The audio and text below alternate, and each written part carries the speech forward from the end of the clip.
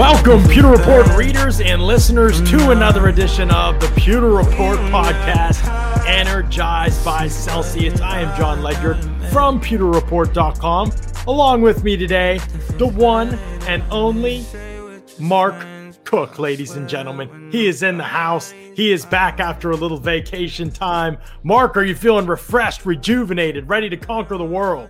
You know, when you're 50 years old, John, you never are fresh and rejuvenated. You know, I got a little bit more pep in my step, but it's never going to be like when I was, like you, 25 years old or 30 or whatever it is 25. That you are.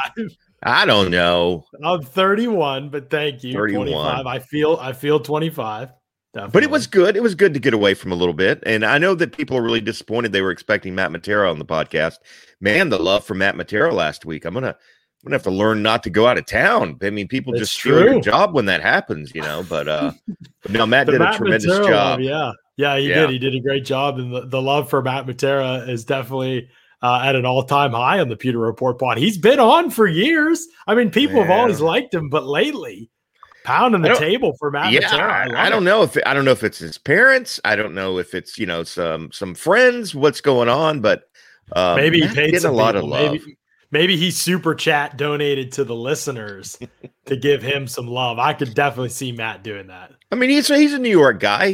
Those guys tend to buy off favors when they need them. I watch The Sopranos. I know how it works. He's wheeling and dealing for sure, and he's finding ways to get it done, man. That's what Matt Matera does. That's what we love about him on the Pewter Report podcast. So, I think today on the show we're bringing you right back to talk about a very highly anticipated topic, hotly debated topic. Who's better, Mike Evans or Chris Godwin? Everybody's got their opinions on this one. And so definitely going to get to kind of what the fans think and hear what they think on today's show and get to what we obviously think as well, too.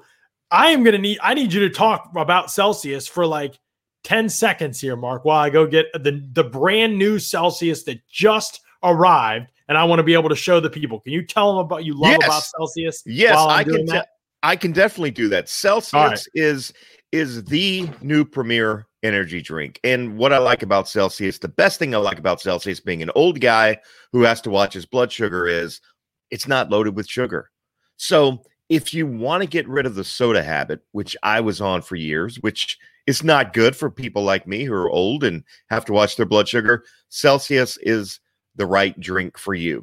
Loaded with energy, not a ton of like artificial things, and it's pretty much all natural. The best thing is, as Scott Reynolds always says, you just don't get that crash that you get with the different types of energy products that I've tried in the past. That's the best thing about Celsius to me. What I love about it is that you don't get that, like you said, and you don't get any of the bad stuff. You get a lot of this good stuff.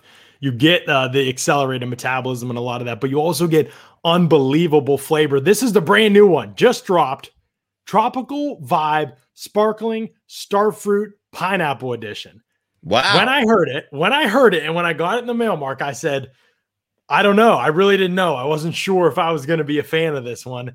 And I've said this before, and people probably think I'm just making it up at this point, but I haven't been an energy drink person. I've definitely never been a fruit drinks person. I'm very plain. I'm a water person. I really am. I know that's going to get me laughed at, but that's just what I am. I know it's good for you. And I've always just drank water, but I love Celsius now. Obviously people have heard me say that before. I really like the tropical vibe, and I think it's going to be a top 5 flavor for me. I think it's going to push something out of the top 5. I've got to figure out what that is. I might have to go through and taste test. I think I still have one of all my top 5 favorites except Wildberry. I don't think I have that right now. But anyway, check out the flavors. Check out the new Tropical Vibe Sparkling Starfruit Pineapple Edition. I know there's some of my friends heard that I got it, and they were already clamoring to kind of hear more about it. And so I'm going to probably be sending these out to a few friends of mine who weren't winners of the Pewter Report giveaway, by the way, which is over. The Pewter Report Celsius Fast Brands Protein Bars giveaway just wrapped up yesterday. I already heard from one winner. Mr. Bucks Nation was a winner of the giveaway. Wow. Yes, James texted me and he said, is this a scam or is this real? Am I a winner? And I said, you're a winner, James. Wow. That's it, baby. So he's going to be drinking Celsius on his podcast too. the Celsius and the Bucks, man, they're becoming one and the same together, and he's very, very excited. I'm excited for him. I was just at Publix today, and they've got a sale going on right now, and I didn't look exactly how much it was because, we're important VIPs. We don't pay for our Celsius. Not true. I've paid for Celsius before when I've been out and have it with me. But Publix has it on sale right now. 4-pack cans, and I don't remember exactly what the deal is, but they have it displayed. So if you're near a Publix and you want to check out Celsius, definitely do it. I've seen it at Wawa, seen it at other local convenience stores as well, probably at Walmart. But you can also just click the banner on our ads on pewterreport.com, and it'll click you right to a link where you can order it directly and try all the different flavors until you figure out what's your top 5 flavor. Yep. So today on the podcast, we got to talk about Mike Evans or Chris Godwin. And we already got one comment that absolutely cracked me up. They said, this is the kind of show topic that could divide a great friendship. So they believe Mike Evans and Chris Godwin listening to the show today, which maybe they are. And that this topic could really throw a wrench in the Bucks chemistry for the 2021 season. So we could be those people, Mark, to disrupt. You don't think they're talking about me and you? Dividing. Maybe they are, because I don't know where you stand on this. I don't know what your position is on this. I know generally that you have a great affinity for Mike Evans as a person, and as do all of us. But also, who doesn't like Chris Godwin? And obviously, the production from both of them has been stellar. So everybody knows, if you read over at pewterreport.com today, you read my article, my Bucks briefing article. I went kind of trade by trade and broke down Mike Evans and Chris Godwin, who's better. Came to the conclusion on my end that I think Godwin is a better all-around receiver right now. Obviously, we're not comparing careers here, but right now than Mike Evans. So I know you got a chance to look at that piece and kind of come up with your own position on this, Mark. I mean, am I dead wrong on this? No, you're not. I read it, and you brought up some points that I hadn't really thought about. Not just points so much as you brought up the film evidence, right? I mean, and the statistical breakdown. I'm kind of along the way of thinking that a lot of our readers were in the comment section of the article, though. And you brought this up. It doesn't really matter right now, right? They're both great in what they do. Right. They're both. It only matters because it's June, Mark. We need to talk about this. Right. We're not comparing, Mike Evans to Jaden Mickens here, right? I mean, these are two elite guys. And you're right, John. I've got a great affinity and respect for Mike Evans. I remember, I'll go back to 2014 when he was drafted, and I'll just admit it.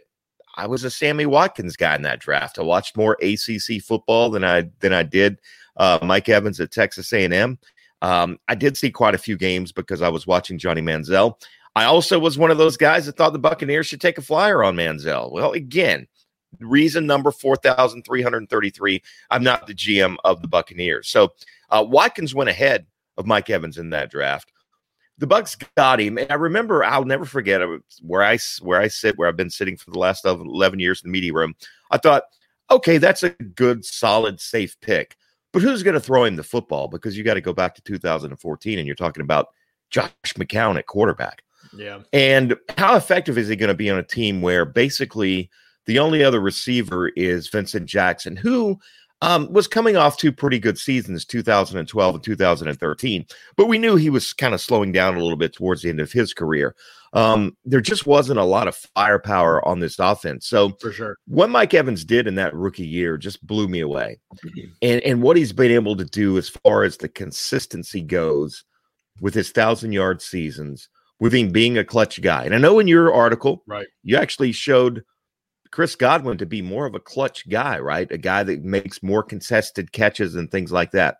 Now, I'm conflicted a little bit, John, because I'm also a guy that in 2017, I'll go back to August 2nd, actually 2018, and it's a pinned tweet I've had on my Twitter forever, where I said, I'm not one to overhype anyone, but this guy, meaning Chris Godwin, is going to be a superstar receiver in the NFL. Not good, but great, like top 5.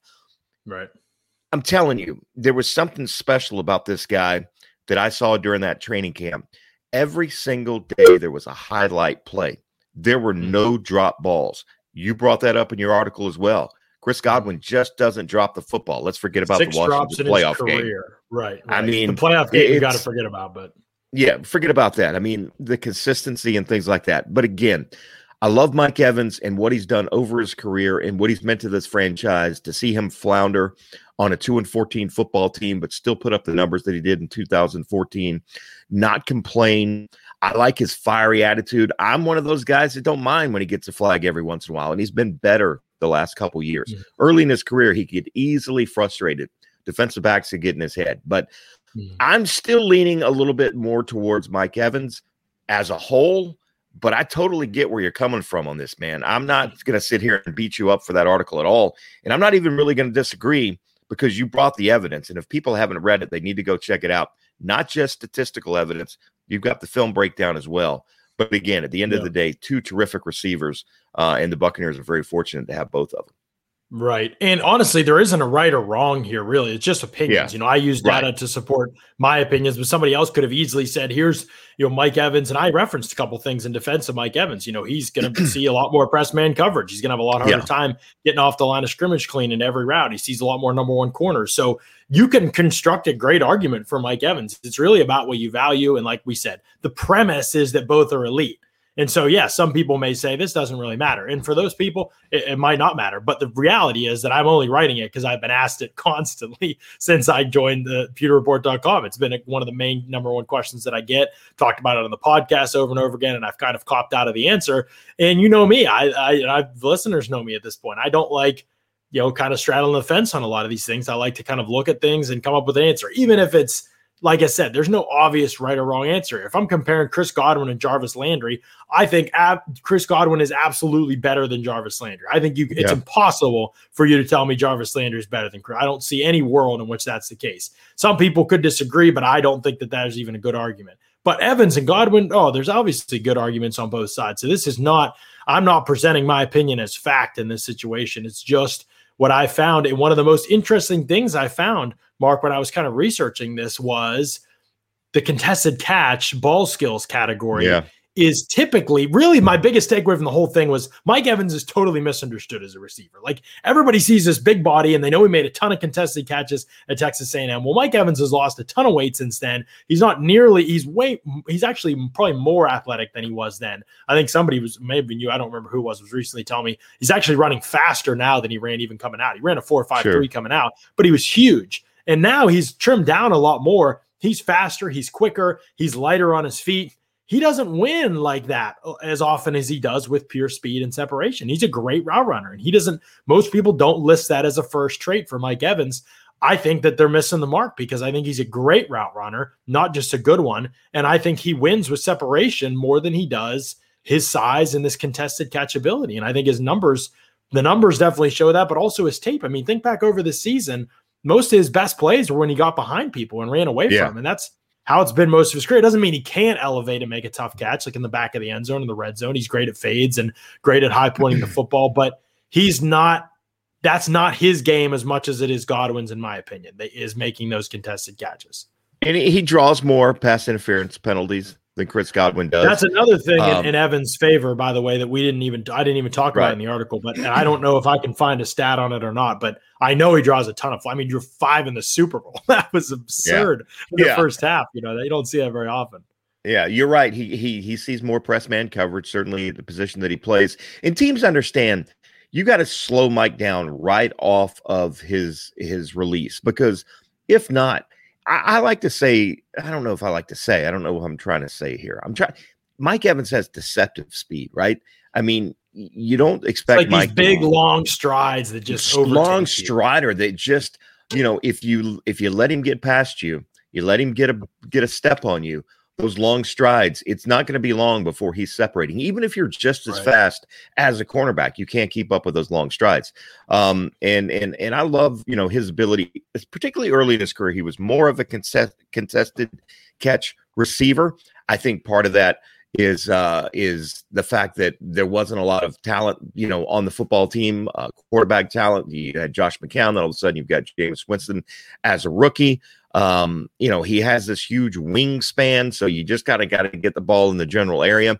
But as you said, and as your article proved, Chris Godwin has been better over the last couple of years with those contested catches. I mean, you can't argue the statistics there. And you showed a couple film clips of that, and I totally forgot about that ball that he dropped against Green Bay. He's got to make that catch. I remember when that happened during the game, in the group chat was like, come on, you've got to make that catch. And he absolutely does. I mean, he's got to make that catch. Ended up not hurting him. Obviously, they ended up winning the football game and going to the Super Bowl and winning. But, he has had some issues with drops. I know that was another point of contention in your article. Chris Godwin just doesn't drop the football. Again, we're going to pretend Washington didn't happen, but he just doesn't drop the football. If it's near him, he's going to come up with the catch. And that's the thing that I saw back in 2018 in that training camp. Now, we had some people, somebody brought this up in the comment section of the article. It took him a while to really find his game. The Buccaneers had Adam Humphries. They had Mike Evans, and Jameis Winston and Adam Humphries had this, kind of chemistry, right? And there was Cam Brate, who was more of a factor in the passing game back then as well. So it took him a little while because his first 2 years in the league, first year, I think it was 500-yard receiver, second year, an 800-yard receiver. Right. So it really took him to 2019 to have that breakout 12 or 1,300-yard season that he ended up having. And there's no question, if Chris Godwin had been healthy all 16 games last year, he would have led the Bucs, in my opinion, in receiving yards and receptions, all that kind of stuff. Like he barely finished behind Evans now, and he obviously missed like 4.5 games. And so, that to me is another mark. Like everybody's going to say, oh, production, he's only had 1,000-yard season. Well, there's context there that needs to be permitted as well. But you're right. One of the unique things about Evans, and this is why I tried to clarify in the article, this is not a comparison of careers. This is a comparison of where they are at right now. So I use the 2 most recent seasons because going back further than that, we're really getting away from the point of the article, which is, I saw some people in the comments on the article. They're like, oh, conveniently you used the last 2 seasons. No, not conveniently. We're not going to go back 5 years to determine who they are right now. We're going to use 2 most recent sample sizes in this offense too, by the way, at our disposal, because that tells us more of who the player is right now and where they're going. But you're right. One of the unique things about Evans, if we are comparing careers, is how fast he was able to start. I mean, you could literally make a strong argument his rookie season was one of his best seasons, but he hasn't fallen off since then or anything. Right. It just was that good of a season. And that is hard to do, especially at that position at that time. On a terrible offense. Receivers. On a terrible offense with a bad offensive line. First year? Josh McCown, right? I mean, was it the whole year? I didn't know. I'd have to go back and look and get my memory serves me. 2014 was the year that they brought in McCown and Clinton McDonald and Alteron Werner, if I'm not mistaken. I'm sure people in the chat will look that up and make sure. But because they went 2-14 that year, so it was McCown starting the season that year. Anthony Collins and Michael. What was Michael? Gosh, this is how bad he is. I forgot how his last name. He was the defensive end from Cincinnati that went back to Cincinnati after a year here. Michael Johnson. Yeah, Michael Johnson. Exactly. So that was 2014. Brandon Myers at tight end. God, what an awful. Oh man, John. I don't want to be disrespectful to military people, so I hate to use the term PTSD, but I do have a little bit of shell shock from covering this team. There were some, and the fans and the readers in our chat right now know what I'm talking about. There were just some miserable years where you went to that stadium and the only highlight was a guy like Mike Evans. I mean, it wasn't a matter if the Bucs were going to win or it was more about how bad they were going to lose. But it was also, hey, what was Mike Evans going to do special that game? And he always seemed to come up with something big that particularly rookie year. Here's the thing, John. You're right. It's not a comparison over a career. However, no, Mike Evans is a first ballot Hall of Famer. We know that already, and he's not even 28 years old. I don't think that's insane, Mark. That's crazy. Yeah. I've got a picture of him, and I'll repost it when we get off the chat that I took the day after he was drafted in 2014. The baby face. It doesn't even look like the same Mike Evans. We had him that night from the draft over a conference video call, and then they flew him in the next day for his press conference in Tampa in the media center. And I'll post that picture because it's mind-boggling. He was a kid, man. He was a 20-year-old kid when he got here to Tampa Bay. But what I was going to say is it's not a comparison of a career, but here's something we can debate, and we can have our readers participate in this, is who, if you had to pick one next year, do you want on this football team? can you pay both of these guys? Chris Godwin on the franchise tag this year. They certainly want to work out a long-term deal. When we had Chris Godwin on a conference call a couple weeks ago, I asked him about that specifically. Sounded to me like he kind of hinted that it's being discussed. I mean, they would like to get something done. And so that would be great because they have about another month to be able to do that, or 3 weeks, I think to July 15th to work out a long-term deal. So anyway, the question is, we're not going to argue career. Mike Evans has got the best career so far, but the question now is, if you had to pick one of those two guys, which one are you taking next year? If you have to, and I'm not saying they're going to get Jason Light. Evans isn't going anywhere. Jason Light has found a way to keep guys when they want to keep guys. We saw that this year. If there was a year where they would have had to have cut some big name guys to get under the salary cap, this should have been the year. No problem. And they're not going to have to do that next year. But if there were to be a debate of which of the two guys you wanted the most, who would it be moving forward? I would tend to lean Chris Godwin in that matter because he's, younger, and I think he's still got a little bit higher ceiling. We know what Mike Evans is going to do, and I think he's going to continue to be a consistent 1,000-yard receiver at least for the next couple of years. Anyway, wherever Rashad wants to know. Rashad is a good question here. Without Evans, how good is Chris Godwin? And I think one of the best things about Arians coming over is we've really learned how good these guys are independent of each other because their roles are very different. Their skill sets we can still compare and contrast. They still end up in yards after catch scenarios, still end up in contested catch situations. Like we can compare and contrast all that. Their roles are very different. So we've really learned how good both are, despite the fact they play at the same time. I think we've still really learned how good both are, not in relationship to each other necessarily. Now, we're going to always probably wonder, as long as Godwin plays with Evans, how Chris Godwin would look as a full-time outside receiver who is facing number one corners every single snap. Evans does get that a lot of the time. A lot of that is just because he's a little bit easier to mark. I mean, they haven't moved him around as much until this past season where he played in the slot more, and then teams did find it a little more difficult to put Lattimore and Bradbury inside when those guys don't always play in there. So you could also say Evans hasn't always had success against those number one types either. I mean, there's certainly he's won more than he's lost, but I remember, just to bring Antonio Brown into the conversation, Mark, there was a couple years in Pittsburgh where it just did not make one bit of difference who the corner was, what they tried to do. Right. There was just no way. I mean, Antonio Brown, every single game, every week, dominant against the best in the league. Right. I mean, nobody could stop him. And it was just game after game, year after year. It was just like that. I mean, remember Richard Sherman had the best game against him during that time. He was like the first guy in like 2 years at one point, till I don't even remember what he limited him to, but then there were other factors. But I mean, that's how dominant Antonio Brown was, and again, we're comparing careers. I don't think Evans or Godwin have ever been on that level where peak Antonio Brown was. People are asked, is this peak Antonio Brown now? Are we dealing with that in Tampa Bay right now? I don't know is the answer. I certainly thought skill set wise, he looked awesome last year, but he joined the team late. He didn't really know the offense. He wasn't playing a full-time role. Then at the end of the regular season, he looked like he was going to start tearing things up. Then he got hurt in the playoffs, so it was hard to get a great feel from there. We know in the Washington game, he did well, but he was banged up. And then Saints game, he comes out, obviously, and misses the Packers game, plays in the Super Bowl, but there, that wasn't really a game where anybody was lighting it up statistically on offense. They were just kind of all doing their job a little bit. Defense took care of business. So we just haven't gotten a great feel for exactly how good or how dominant Antonio Brown is. He obviously didn't play the year before that or barely played. But Jack's right. I mean, it is crazy. He honestly could be better than both still. We just don't really know.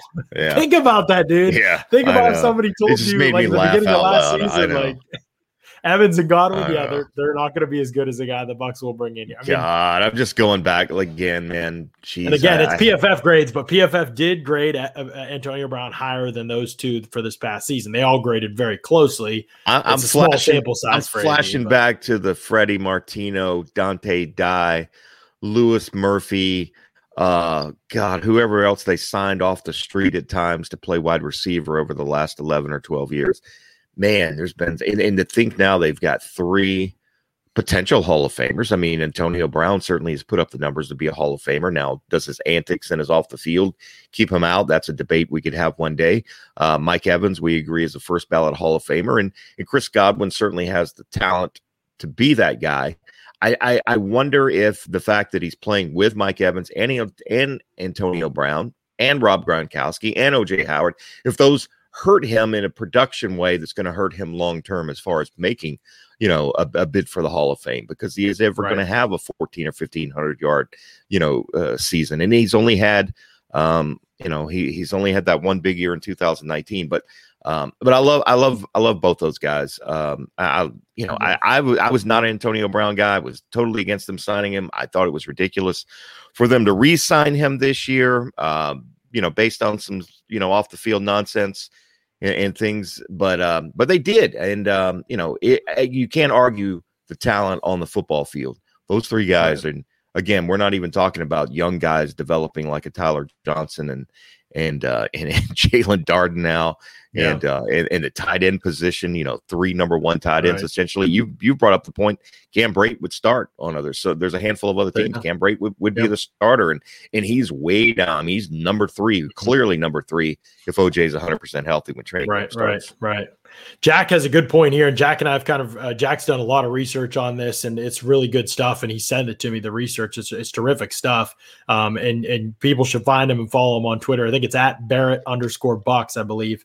Jack puts a lot of good data, a lot of good information. But he says what many people may not know is Evans was used to tremendous success on horizontal routes, mainly the 15-yard digs and slants. Glad to see him being used to great advantage. And this really it's a good point by Jack, and it speaks to kind of my overall point on Evans is that he's just a way better receiver than just a pure vertical guy. No, he's not the manufactured touch, wide receiver screen, run after catch type of player. There is that limitation to his skill set. He doesn't have that. You could use Julio that way. You can use Godwin that way. AB could be used that way. When you're just Tyreek Hill, obviously, he doesn't have that in his arsenal. And if you're comparing and contrasting, it's fair to list that as a knock against Evans. But man, in the vertical passing game, because he's so good at, again, creating separation down the field, his ability to start at the top of his route, he creates separation on in breaks all the time. So, I mean, you've got 15-yard digs that are coming open all the time. And the slant game, it's not even that heavily utilized per se, but in Tampa Bay. But, man, when he gets that number called, I mean, he had so much success last year on those types of routes because he can sink his hips and snap off routes and create separation. Same thing with comebacks and curls. I mean, he can consistently run off press man coverage and come back to the football. It's not easy for 6'5", 225-pound guys to stop on a dime the way he does and come back to the quarterback, make catches that way. I know people think those are simple routes, but they just aren't. He did it he's done it his whole career. He's lived on the vertical plane and consistently produced. He's lived in the low percentage areas of the field. Then he's consistently produced 1,000-yard seasons. No one has had a really usage or a career like Evans, in my opinion, across the NFL. And John, I don't know that people appreciate how hard both of these guys work at their craft. Oh, my gosh. I've seen these guys after training camp practices, and it's the fans that are in the chat have been out of training camp. They know how brutally hot it can be and how tough some of these practices can be, particularly the full padded practices. But you would see a Mike Evans after practice working with Jameis Winston in red zone.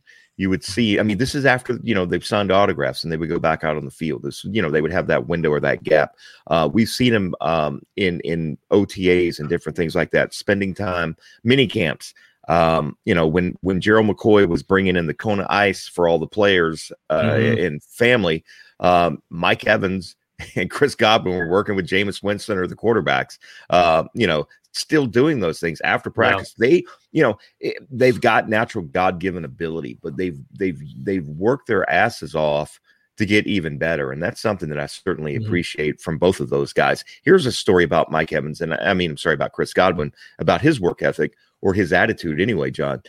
Going back to his rookie season, I think I've said this on the podcast and I may have told you, but in case people haven't heard this story, when we do a thing every year called training camp diaries. We take a rookie player and a veteran player, and every couple days we interview them.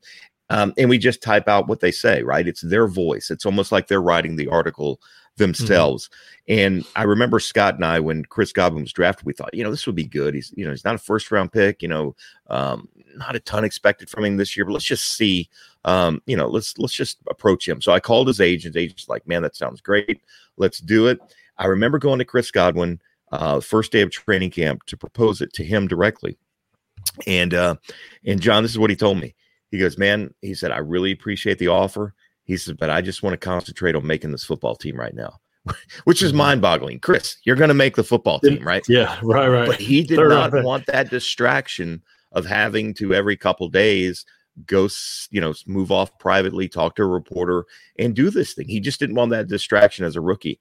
And that's just something that really stood out to me as far as, I thought to myself at the time, this guy's got the right attitude. This is what you love. Now, it left us in a bind because we were scrambling at that point to try and come up, and I don't remember who we used that year. I'll have to go look it up. But Chris Godwin, again, Mike Evans, just hard workers, man. I mean, they're dedicated to their craft, and we've seen Mike Evans get contract extensions and see his salary up in the $20 million a year range.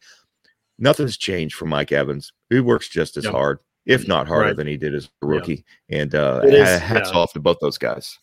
Right. Somebody said on Twitter to me, you didn't even mention, the off the field stuff, off the character stuff.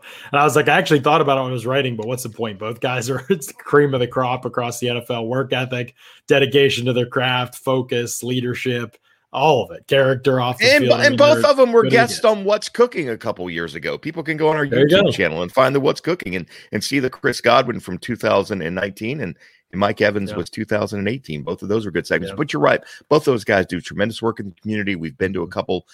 Chris Godwin had a thing right before the Super Bowl where he teamed up with David Ortiz. Mike Evans actually just had his bowling thing that he does, and he raises money for children who have been affected by domestic violence because his story is out there. He's not afraid to share it. His life was affected by it. I think his father was shot by his uncle. I mean, he witnessed these things. So he raises money for children who's been affected by domestic violence and raises money for scholarships. I mean, and I'll tell you another thing. I've said it 100 times. You'll never meet a more assuming $20 million a year guy than Mike Evans. Went to his golf tournament a couple years ago, and I didn't play. I wanted to fish the holes, but I drove the photographer around, his photographer around, and we just followed Mike Evans across 18 holes. And again, the guy just talks to people like you would just meet somebody off the street. And I've dealt with plenty of prima donnas and divas covering this football team over the last 11 years. Mike Evans is as solid of a human as you're going to come across. Just a good dude too. Tony says, I like both players, but give me Godwin over Evans. Elite wide receivers don't get held to 3 or less catches in 7 out of 16 games in 2020. I think your overall point is on to something, Tony. I do think that's a little bit of cherry picking a stat. I mean, that does happen for sure. And he was obviously playing hurt for a chunk of those games as well. Love Godwin's versatility over Evans' skills. Yeah, 2020 was a weird year for Evans. He didn't play even when he was healthy, probably as well as he would like. It still was the best catch rate of any season of his career, best catch rate on deep throws, 20-plus yard air yards that he had in his career. So you definitely still saw high marks from him. A big reason of that was Brady. Winston would force the ball to Evans a lot when he wasn't open, and it really killed his efficiency numbers, which led to some analytics people kind of getting on Evans for a little while. And they had a point, but I think the larger context of the point was Jameis Winston's not always accurate, and he doesn't always make the best decisions as when to throw to Evans. I mean, he's getting double covered at that time. You mentioned there weren't as many good players along that offense. It was just mainly Evans. So Winston would throw him the ball a lot when he was covered and when he was double covered and when he wasn't quite open. And so, yeah, his efficiency numbers took a hit. Now we've seen them jump back up with his best catch percentage ever this past year with Brady. I'm very curious as the two became more comfortable as the year went on together, how those numbers progress next season. And if he continues to be a more efficient target in the passing game too, especially if he can cut back down on the drops, they really plagued him this past year.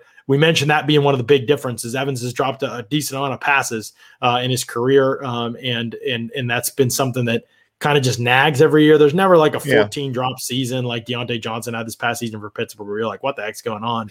But 7-8 drops, and it's just, again, it's not like the end of the world with Evans, but you're comparing him to Godwin in that situation. And Godwin has 6 drops in his career in regular season, obviously. Now, the ironic part being that on that massive national stage against Washington, he had 5, almost as many as he had in his entire career. And in the playoffs, I think in general, he had 6 or 7.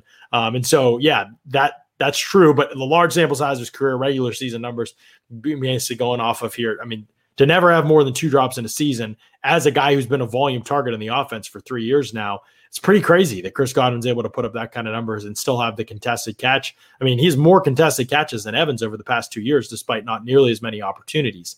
So he's basically the sure thing as it gets in the passing game in today's NFL. If you throw to him, his numbers are just off the chain as how good they are. John, how old did you say you were? I'm 31. You're 31. Mm-hmm. You know who else has been in business for 31 years, John? Who? Briar Greaves. Wow. When John was pooping his diapers, Briar Greaves was selling insurance and protecting the Tampa Bay community. We don't know that you actually did that. We're just going to guess as an infant. We all did. But probably. All right. So while mom was wiping the hiney, Briar Greaves was pounding the streets of Tampa, protecting the Tampa Bay community from hurricane season. And we are officially in the middle of hurricane season. Had a little tropical disturbance out in the Gulf of Mexico that moved up into Alabama and Louisiana over the last few days. There's more storms that are going to come. Make no mistake, the National Hurricane Center has predicted an above average year of named storms. We saw it last year where they were just making up Greek symbols at that point. There were so many storms. You want to make sure you're protected. You want your home protected. You want your business protected. You want your life protected. You want your automobile protected. And there's no better place to do that than our good friends at BriarGreavesInsurance.com. They can save you money. And if they can't save you money, they'll tell you. That's the great thing about Briar Greaves. He's not going to blow smoke at you. He's just going to tell you straight up. Call Briar. Give him your policy. Let him know what you've got now with your auto, your home, your life, your liability, whatever type of insurance you have. Let him compare it, see if he can find it. He's got multiple lines of companies out there. He can shop it around. He did it for Scott Reynolds. He's my insurance carrier. Make Briar Greaves Insurance your insurance carrier for 31 years now. As long as John Ledyard has been alive, Briar Greaves has been in the insurance business. Give him or Sam a call, 813-876-4166, or go to BriarGreaves.com. Good point by Brian here. He says, I'd say Godwin great over Evans, but Evans does get doubled more and draws a lot of big penalties that don't show up on the stat sheet. That's true. I mean, it's really going to create a conundrum for teams this season as to how they defend Tampa Bay, because I would say Tampa Bay didn't even have everything sorted out last year and still put up like ridiculous numbers across the board, production for everybody, passing, efficiency, third downs, red zone. They were good in all areas, basically. It was really difficult for anybody to slow them down last season, even in games where they didn't produce as well. I really felt like the Saints game with that when Joe Haeg was just a disaster and they had a lot of things go wrong in that first half. You could point to that, as being a time, but I still thought there were some guys open in that game. And in the Rams game, I think second half of the Rams game, I think that, but other than that, I think when the Bucs struggled, they really beat themselves, or they had a bunch of guys out due to injury. So if everybody's healthy, can you really afford to double Mike Evans? I'm not sure. I do think you're going to see a lot of two deep this season against the Bucs, and we're going to talk a lot about that at PeterReport.com. How do the Bucs adjust what they're doing, what they did last season, for defenses that are going to come out and play them differently this year, I think, because I do think they will. But yeah, the production that Evans gets, despite the attention that he gets, at least in the past anyway, has definitely been something that's really noteworthy for him. But again, with Evans, we are talking about a guy who's done 7 straight 1,000-yard seasons. To be as good as he was, as young as he was, early in your NFL career, that is something that we cannot say enough positive things about it. It just does not happen very often. I mean, there's a reason why the next closest dude is A.J. Brown. He's had 2 1,000-yard seasons. He's got 5 seasons to go just to reach where Evans is at now. So to hit the ground running and be consistently dominant like that, it just has not happened. And like you said, he doesn't even like he's played on great teams or had great quarterback play his whole career. He's just been that dominant as a player. So hats off to Evans for sure. There's no question about that. But when I look at the different traits, Mark, that's kind of what I kept coming back to is, okay, in all of these ways, Chris Godwin is better after the catch. I think it's hard for people to argue, that's never been a strength of it. That's Chris a definite. Godwin, that's a definite. Right. Nobody's gonna sit here and bang the table. Mike Evans' mom is not going to bang the table and say he's better than Chris Godwin yards after catch. That's something that Mike Evans over his career has said, we usually get players, and I guess it'll happen this year too. I don't know if it'll be on Zoom or live in person, but what happens is right before training camp opens, they'll bring in some players as they report. We'll go to the media center. We'll listen to them at the podium, talk about what they want to do and accomplish this year. One of the things I've heard multiple times from Mike Evans is get better with yards after catch. Now, I'm one of those guys that with these big body, 6'5", 225-pound receivers, you get your 20 yards, get down, man. You don't need to fight for an extra half yard and take a fumble or take a shot in the head or get injured or things like that. He's not the type of guy that's going to catch the ball and be elusive in the open field. That's just not his game at all. You brought up a good point on that in your article. Again, people can go to PeterReport.com. It's on the front page right now. It's one of John's best. Check it out. Watch the video highlights. But he's not a yard after catch guy. It's something that he's wanted to get better at. But I don't, he is what he is. He's never going to be an Antonio Brown in the open field or a Jalen Darden maybe, or whoever you might want to look at. He's not a Tyreek Hill type guy. It's just not his skill set. And that's okay because his other skill sets are pretty damn good.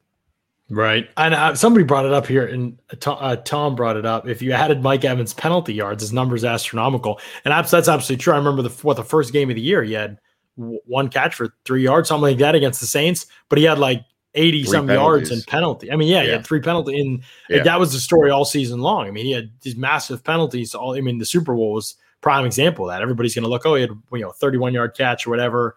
That's like all he really did in the Super Bowl. He drew 5 penalties in the first half. I mean, they probably don't win the game if he's not as dominant as he is. Bashaud Breeland was falling all over himself trying to defend Mike Evans. So you have to add a lot of those to your yardage, too. Even if one was ticky-tacky, I mean, I think about the second touchdown to Gronk. I mean, he forced Breeland to hold him because he throttled down and broke outside, and Breeland was done. He'd already turned his hips inside, and he had to just grab Evans. And so, I mean, that's probably a touchdown if he doesn't grab Evans. That was where Brady was first looking. So there is a lot of that hidden stuff that, again, it's a good point by Tom, because if you don't watch the tape on a lot of that stuff, you do miss it, and you just look at the box score, you're like, oh, this or oh, that. But Evans he had a lot of those yards this past season. I wish I could find it. If somebody finds a good website for how many flags, not just pass interference penalties, but just in general, how many flags Mike Evans drew last season. I've tried to Google it. I've tried to look some places. I cannot find a good, reliable site for how many flags he drew across the whole year. I know partway through the year some articles were written, but I'd love to know what the count was throughout the whole year, how many penalties he drew during the year. But so I think that Mike Evans is clearly a dominant receiver. Just to me, like Chris Godwin gives you more things. He gives you more versatility. And I don't think there's really a weakness to Chris Godwin's game. Like he isn't really bad at anything. He's not used as much vertically as Mike Evans, but he's still used plenty there, and his numbers there are incredible. I mean, his catch rate is. And let's not discount the fact of what he's asked to do outside of catching the football at the position that he's playing. I mean, he's taking on that Larry Fitzgerald role when Bruce moved Larry Fitzgerald to the inside and said, he's going to have to do a lot of the dirty work that, doesn't show up statistically, as well as we say Mike Evans' stats as far as penalties, yardage that he drew don't show up in stats. Some of the things that Chris Godwin does to make this offense work, doesn't obviously show up in the stats too. And it's a very physical position that he's asked to play on the inside in Bruce Arians' offense. Right. Yep. He does a lot of inline blocking, split zone. He comes across the formation and kicks people out. There's just a lot that he's asked to do. You're right. And he's kind of the guy, if they go 13 personnel, a lot of the time with 3 tight ends, he'll stay on the field because he's, good in those situations. There's, like I said, there's just a lot Chris Godwin gives you. If you ask me which guy was harder to replace in this Bucs offense, and I said this last season, I think Chris Godwin's way harder to replace. They're hoping Tyler Johnson can become that guy, but he really isn't ready to be. He's not that type of a blocker yet where Godwin's at. He's not as good in all those contested catch situations. He did struggle a little bit. He had a few drops last season, messed up a few routes too. So he's still growing. Obviously, no knock on Johnson there. I'm just saying if Godwin went down, I just think it'd be hard. You can get vertical wide receiver play out of Scotty Miller. You can get vertical wide receiver play out of Antonio Brown for sure. You can get X receiver play out of Antonio Brown or Chris Godwin. You can do, though they can all play on the outside. It's a lot harder to find somebody who replicates what Godwin brings to the offense. They're hoping Tyler Johnson can give them some options, at least if they are to lose Godwin. But if I were the Bucs, I would be prioritizing trying to keep Chris. I think it's one of the most important positions. Even if you have to let basically everybody else go in free agency, if you can bring back Godwin and Carlton Davis at those positions, we'll see how Carlton plays. I don't want, he's done for 1 year. I want to see another year of it for sure. But I do think it's very important to keep and prioritize those positions, even if it means you have to replace Jensen and Kappa and Whitehead and some of those guys. I think you got to do it to keep those two guys around. You like this shirt, John? This is a pretty. I do like it. I just pulled it out of the closet. It's a large. It's a little snug for me. I think I put on a few pounds on vacation because when you go on vacation, all you do is eat. And good Lord, I ate a lot over the last week for sure. But anyway, I think these are good looking shirts. If you ever have a chance to get one of these shirts, and we're going to be having some different things coming up. We've got a golf league, a bowling league that's going to get started. There's going to be an announcement about that on Monday when we get all the details worked out. Pewter Report Bowling League. You're going to have an opportunity to earn a T-shirt by signing up for the bowling league. We have different events coming. We've got another event at the mill that's going to come up, but we're going to try and time that around the start of training camp or as training camp's going on in early August. You get an opportunity, but these are good shirts to have, man. We hope people will get them and represent pewterreport.com for sure. Yeah, we'll definitely be on some. But what color does this look like to you? Because Allison keeps saying this is gray, but I see like a dark blue. What do you see, John? Oh, definitely gray.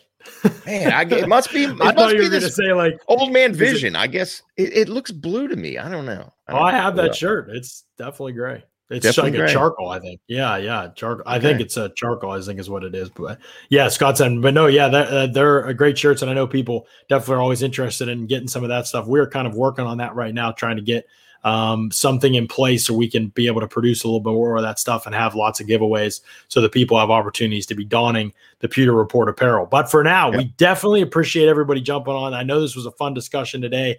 It is just for fun. This is a couple weeks we have where we take these topics and we just do it for fun. Right. At the end of the day, it doesn't matter. They're both Bucks. Right. They're both dominant players. We're talking about two top 10 receivers. It's a blast to watch both of them. We love both of them, and we're excited to continue to watch both of them this season. We can have these discussions for fun and still be able to admit that at the end of the day. So now we appreciate everybody for you've got a good guest coming up tomorrow. Talk about that real quick. Let's talk about our Thursday show real quick. Right. The great Emery Hunt from CBS Sports is coming over. He recently said on Ross Tucker's podcast, he doesn't think Kyle Trask is built for today's NFL. He just doesn't think he works in today's league. So I'm going to bring Emery on tomorrow at 4 p.m. Eastern. He's going to have his thoughts on Kyle Trask. He loved Joe Tryon. He loved Jalen Darden. And so we're going to get his thoughts on those two guys as well, why he's low on Trask. Also, some of the Bucs fringe roster guys, Emery watches all those guys too. He watches absolutely everybody out there. So I'm pumped to get his thoughts on some of those guys. Really like KJ Braden, Grant Stewart. I think he's probably really pretty high on the Bucs draft as a whole. So we'll get his thoughts on what he saw in all of those guys and how he kind of projects this roster moving forward with a lot of those younger players vying for positions.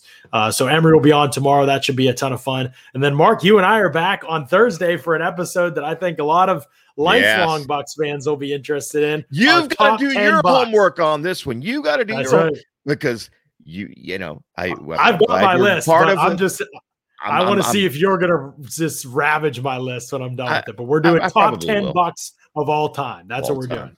Yeah. Yes. So top 10 Bucs of all time, Mark and I's list. That's going to be Thursday. We're doing Throwback Thursdays for the next month or so, Mark. I don't even know if I told you that, but it's going to be you and I on Thursdays, and we're going to be going back in Bucs history. I'm going to ask you some Ring of Honor Bucs questions. And great. Yeah, I'm going to ask you who's the best Buck of all time, things like that. And we're going to have the fans chime in on these things as well. So top 10 Bucs of all time. That's going to be on Thursday. I'm excited for that show. We'll have to bring in some old Buccaneer guys. Maybe I don't know how interested people would be to have them as guests. Maybe a couple over the summer before training camps get started. Some of the older guys we can maybe bring aboard as guests too if we're going to do some throwback stuff. But yeah, that's speaking exciting. Of guests, we've got some good guests lined up in the future, right, on the Pewter Report podcast in the near future. So Tristan Wirfs excited about that will be a guest. Yeah, Tristan Wirfs. He'll be a guest coming up on the show very soon. Will be a guest very soon. He decided to go on vacation, or we would have had him today, but he's allowed to do that. So for sure. So we're gonna have some fun guests coming up on the show for sure as the Pewter Report podcast keeps growing, keeps expanding. Let the people know. Tell everyone that you can. Subscribe to the Pewter Report podcast, Pewter Report TV. We have hit 4,600 subscribers and counting. We are trying to get to 5K by the time training camp starts. We've got about 400 or less probably to go to hit that mark in the next month. So please help us out, spread the word, text a few people, say, hey, so hit subscribe on this thing. If you like the Bucs, you got to check out this podcast. Make sure you're watching and listening. It's the biggest way we grow, the fastest way we grow, and be able to continue to keep producing content. We are looking right now at ways to expand this channel for this upcoming season, offer more, offer better. We're always looking at those options. If we have that kind of support and the subscriber base, we are able to do that and to continue to give you more. That's something we are always going to do if we're going to get that, if we're getting that kind of support. So we appreciate all y'all jumping in here for today's show. We'll see you tomorrow and Thursday for another edition of the Pewter Report podcast. Out.